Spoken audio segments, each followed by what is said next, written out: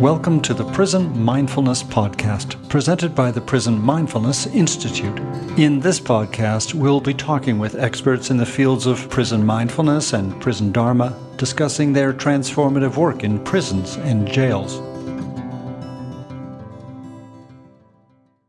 Hello, welcome to another session on the Prison Mindfulness Summit. My name is John McAdams, and I'll be your co-host for this session. I'm honored and very happy to be here today with Jonah David. Welcome, Jonah. Thank you so much. It's really great to chat with you, John. Great. Well, thanks for being part of our summit. I've been looking forward to this. I know we were going to be able to meet again. We've known each other for a few years, so I'm excited. But before we get going, I wanted to read your bio, let folks know a little bit about you and your work, and then we can get started. How does that work for you? Sounds great. Okay, here we go. Jonah M. David facilitates meditation and mindfulness workshops inside and outside of prisons. He creates films as well as produces media content for clients with a focus on social justice, contemplative work, and creative arts. In his spare time, he likes to grow veggies, make pizza, and go for walks. Again, Jonah, thank you so much for joining us. Thank you. Okay, so let's start here. Let's start with your first experience going into prison. What was it that brought you in for programming? So I started out facilitating creative arts workshops about 12 years ago, and it was with a program that met as a group on the outside and then would lead different workshops in the men's and the women's facilities, minimum, medium, maximum. And the workshops were sometimes writing or sometimes theater-based, music, sometimes meditation. And it was a really incredible experience just to see the sheer talent and expertise of so many of the folks in there, like people who had written multiple books on the inside or many songs. I became interested in recording some of the music written by some of the guys in my workshop. So we did a songwriting workshop. I took some time off of college and would bring in instruments due to restrictions at the prison. I wasn't able to record them directly. So I had local musicians, some professional musicians, some friends, perform their tracks, bring it in, get feedback, more guitar, backup vocals, a little softer. And this iterative process, we kind of collaboratively put together this album of their work. One guy was released during the time and was able to perform on his own track, which was really, really amazing. So after doing this kind of work for a number of years, I was working with the Engaged Mindfulness Institute, which is a wing of the Prison Mindfulness Institute, as they were developing their teacher training. And since I had been kind of helping produce the online part of their course, I decided to do the training myself with you in the first cohort. And that was a really awesome program, also an amazing community. And through that, I began to then develop a mindfulness curriculum that incorporated the creative arts, some of the activities that I had been doing that were always kind of mindfulness based in a sense, but integrating more directly, more meditation kind of time within the workshop and making the connection even more clear. So seeing the way that the creative arts had impacted the self-worth, the sense of meaning and purpose, sense of community, the ability to kind of laugh and have a lighthearted environment in a otherwise really challenging space. That seemed to pair perfectly with meditation, with mindfulness, and kind of in a thousands year long tradition of kind of Dharma arts. That brings up about a million questions for me, but we'll refrain from all of that. I'd love to know how you actually produced that recording, having done music production myself, and It sounds like. So how just the album itself, the beginning with the songwriting workshop, what was the time span to when you finally said, this is the final mix, we have enough people saying we're happy, and then you, whatever you did, press it or released it one way? Yeah, so we had a few months to do the workshop together, and I would record kind of scratch takes, just kind of MIDI recordings that were trying to approximate what we had come up with, and or they had come up with in the class, in the workshops. And we did a bunch of back and forths just in that kind of few month period. And then it took probably another 6 or 8 months after that to re-record with live instrumentation. Because of the nature of the project and the restrictions that were placed at the time, there was a certain degree of decision making that I had to do that I would have loved to get more feedback from the folks themselves, but had to do my best in best faith to help them realize their vision. Then we, got the album mastered, printed CDs, had a kind of release on the outside, and then also did a listening party gathering on the inside. And so, yeah, it was about a year-long endeavor. And when you had the listening party, what were the reactions there? The listening gathering that you did inside? It was really special. I think just to feel heard, seen by having made a thing and communicating one part of one's experience and one's story was just really meaningful.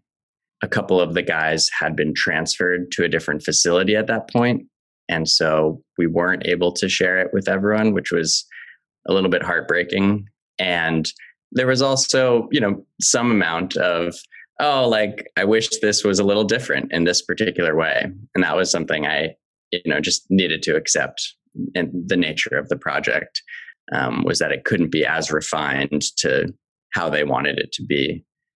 Obviously music is so universal and can be so emotional and moving and uplifting and emotive in so many different ways. So that's just a wonderful, very innovative sounding project, very innovative project.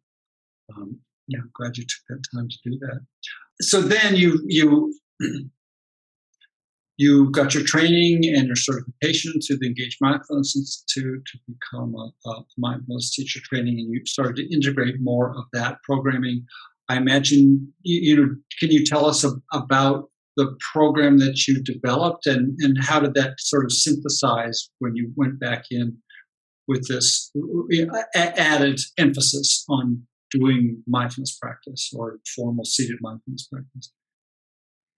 The workshop that I developed was really just drawing on the foundations of mindfulness and the basic practices of being with, following the breath, body scan, loving kindness practice, a little bit of mindful movement.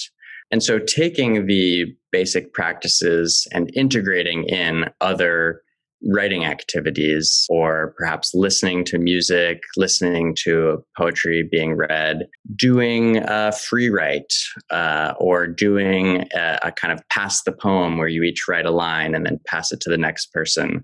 All the while doing it, paying attention to the sensation of the pen in the hand, being aware of where the attention rests, where it lies. And in the content of the kind of poetry we may be listening to or reading is contemplative aligned as well. Whether you're doing a practice, whether you're engaging in some writing activity or listening to someone else sharing, there's always this intention of being aware of what we're doing while we're doing it. Even though the work itself is not really it's not the point, it's more about the process. Still yet, there's some really powerful, insightful, and wise stuff that can come out of it. So I think what I'm hearing is that people are they're engaging in mindfulness practice, that maybe that's kind of setting the context for that particular session, then engaging in some activity, creative activity, or listening activity. Now, are you choosing, or how do you decide what material you're going to bring in from the outside if you're going to be reading poetry? How do you work that out? Yeah, so it requires some approval to bring in content, and so I'd made some selections in advance, but at the same time being ready to kind of throw it out at any point. You know, the curriculum is a guideline, but it's not necessarily where things go. If people just are having a rough day, if someone is not there because they were thrown into segregation, if only one person shows up and perhaps they want to just spend a little time talking about what's going on for them or what their story is. So kind of being willing and able to adjust accordingly, but at the same time having a kind of base of readings. And then sometimes people will ask, oh, can we hear more from this person? Or do you have anything on the science about this particular impact of mindfulness? And so then, adapting the curriculum as it's going, and bringing in different material accordingly. Yeah, thanks, John. I think that's so important. So many different little points that you touched on there in terms of people who are creating curriculum, people who are going to be going in. This can be quite startling, really, for people when they first start to go in with big, open, compassionate hearts and ideas on what they hopefully may be able to accomplish and have impact around. And then the administrative aspects, the security and safety aspects, all of the so many aspects of that world behind the walls. It gets very real very quickly. And we've got to be able to be malleable and flexible and stay open. And like you say, maybe that great session we've just been waiting all week to do is absolutely not going to happen.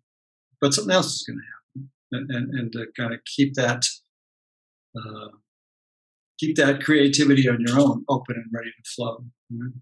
Could you tell us how you either recruited people or the makeup, the mix of the people who came in? What was their motivation? Why did they come? Both the creative programs initially and the more mindfulness-based ones now provide time off one sentence if they complete the workshop. If you do a bunch of programs like this, that can really add up. And so there's a real external incentive in signing up for something like this. And so you definitely have people who are not really that interested. And at the same time, it's been my experience and the experience of many other facilitators I've spoken with that somewhere along the way, most of those folks have some kind of shift and the material starts to seem a little bit more relevant than they anticipated. And so never really writing off anyone for whatever their kind of motivation is for coming in, being present to and bearing witness to whatever people are bringing to the table. Well, I wanted you to talk a little bit about the folks for which good time maybe it isn't going to make a difference.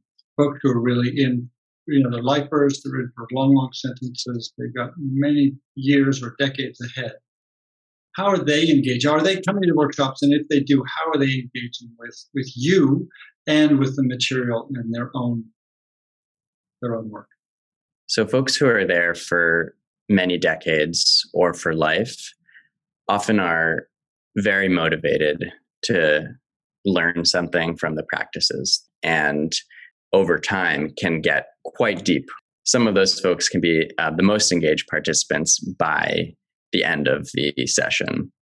Well, thank you, Jonah. You spend a lot of time dedicated a lot of time and energy to being inside What have you learned about how do you do that? How do you actually navigate, go into a secure environment, and you go through the Sally port, and you've got to leave your phone outside or whatever, if you've ever been patted down or checked, or any materials have been gone through, and kind of navigating that whole world of kind of security and the administration, and then, navigating working with people who, you're hoping to gain some level of trust and engagement. And yeah, there's a certain mindset of leaving your technology behind and walking through various gates and doors. And when I was younger, had big curly hair, got a lot of looks from some of the officers, and trying not to pick any fights and tread very, very lightly, and also bring a kind of mindfulness-based presence to the whole of the process from the moment that we walk into the door. And then in terms of gaining trust and respect, I think the main thing is just having as much humility as is possible, that I have as much to learn and grow and change from the experience as anyone in the workshop. Really just meeting people where they are, being vulnerable, expressing my own challenges, and at the same time acknowledging the limitations in my ability to fully connect with some of the things that they have experienced. The quality of challenge is universal, but some of the particulars are clearly distinct.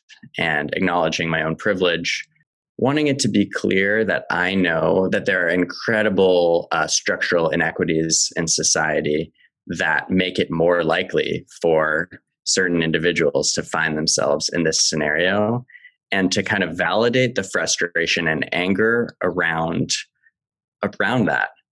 And at the same time, in mindfulness practice, we are working with our own reactivity and taking ownership for some of our own mental patterns. And so it's both wanting to recognize the structural and the immense work that's needed in policy reform and social justice, that it's not just, if we all just meditated, that would, everything would be great. And at the same time, within that context, emphasizing the power that we do have in working with our own minds, being real about that dance, owning my privilege, but also not harping on that too much. I think you can start to develop some relationships that feel, genuine and meaningful. I picked out humility. I heard authenticity, that these are the kinds of qualities where a connection and engagement can happen. And from my experience, from the time that I have been inside, it takes a while to learn that. And I think it's very helpful for us to be, maybe a little easy on ourselves. We have to challenge ourselves. Even just to get in there. But yeah. So thank you. So those are qualities. Those are qualities you said that you're working with in there. So how has this for you in the rest of your life and in your own mindfulness practice, in the creative work that you do as a filmmaker, how has this, all of this time and dedication that you've been putting into working person, how has this affected the rest of your life? It's not uncommon that during a workshop, someone will just drop some kind of immensely beautiful wisdom.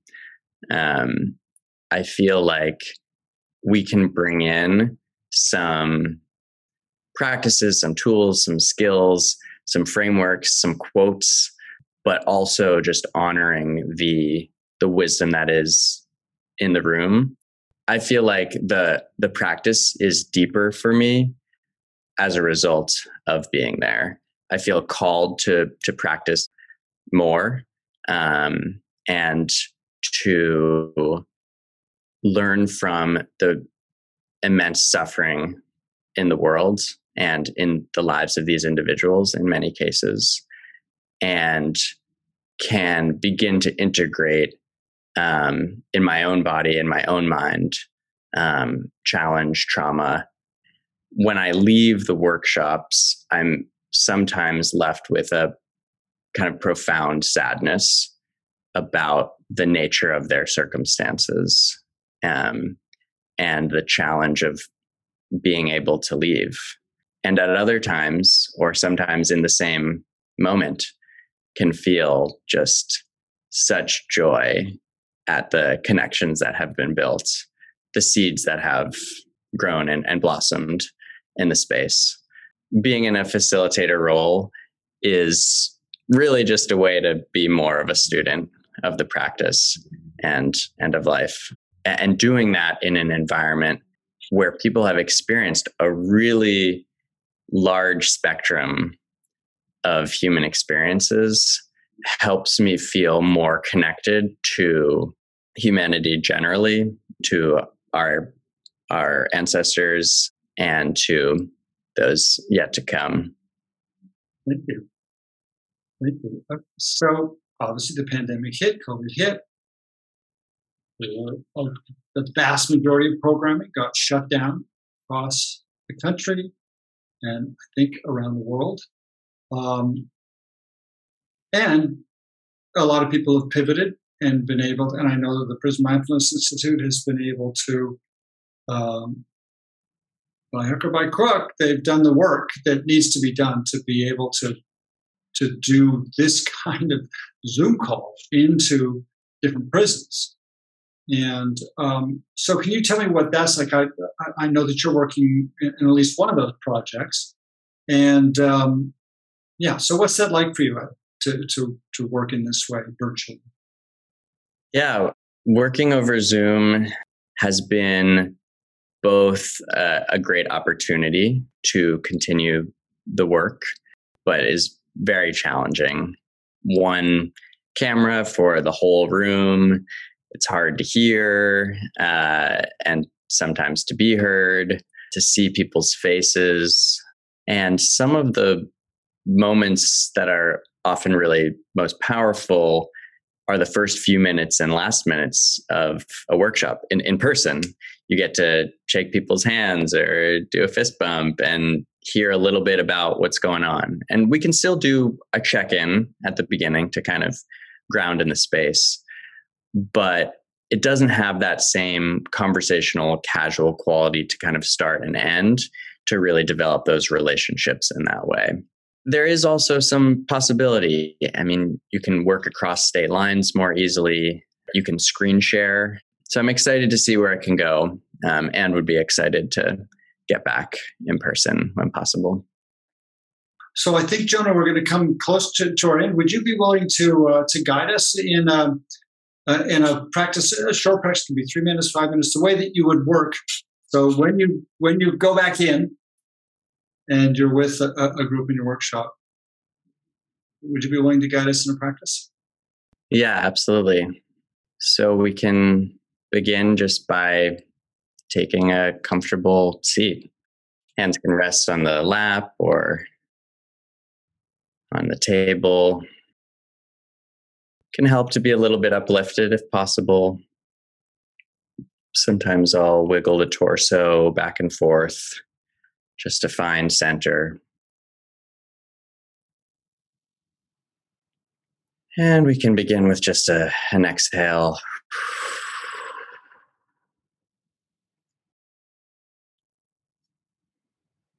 Feeling the contact of the feet on the ground, the hands where they rest, sensation of the seat.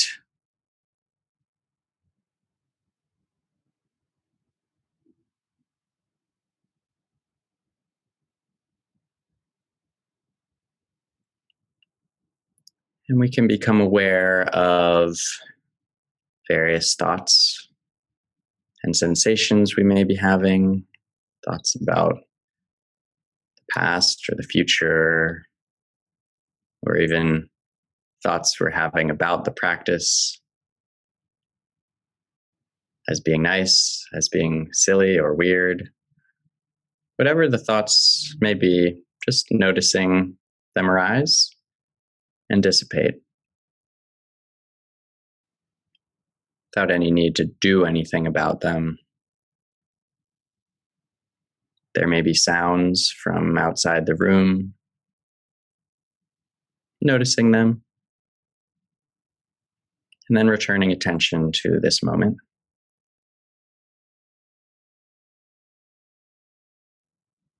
And noticing the breath as our kind of anchor for being present in the moment. And either choosing the nostrils or the belly, wherever we feel the breath most strongly today.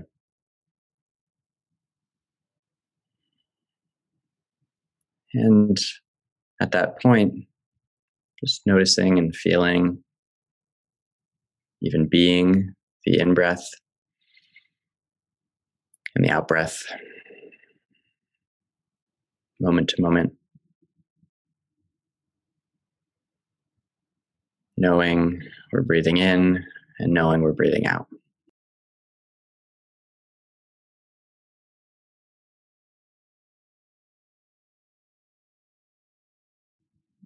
When we get a little lost in thought, just gently returning to the breath. Totally normal, just what mind does.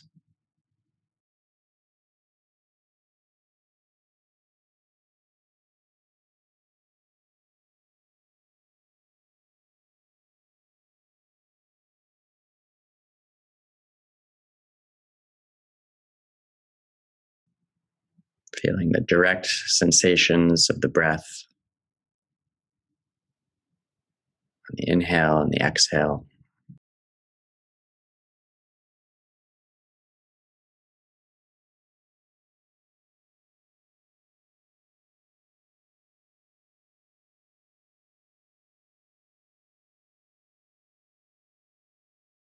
And as you're ready, opening the eyes or lifting the gaze, introducing a little movement into the fingers and toes. Thank you. Great. Thank you, Jonah. Setting me up for the rest of the day. Nicely. Good. Well, Jonah, David, thank you so much for being part of the Prison Mindfulness Summit. And so how can people connect with you if people are interested in learning more about your curriculum, learning more about your film work, all that you do? How can they connect? Yeah, you can visit my needing to be updated website at jonahddavid.com. Jonah, thanks so much for being here. Take good care of yourself. Be well. Hope we see each other in person again soon. Thank you, John. I really appreciate your time and all the work that you're doing. Take care. Bye-bye. Thank you for listening.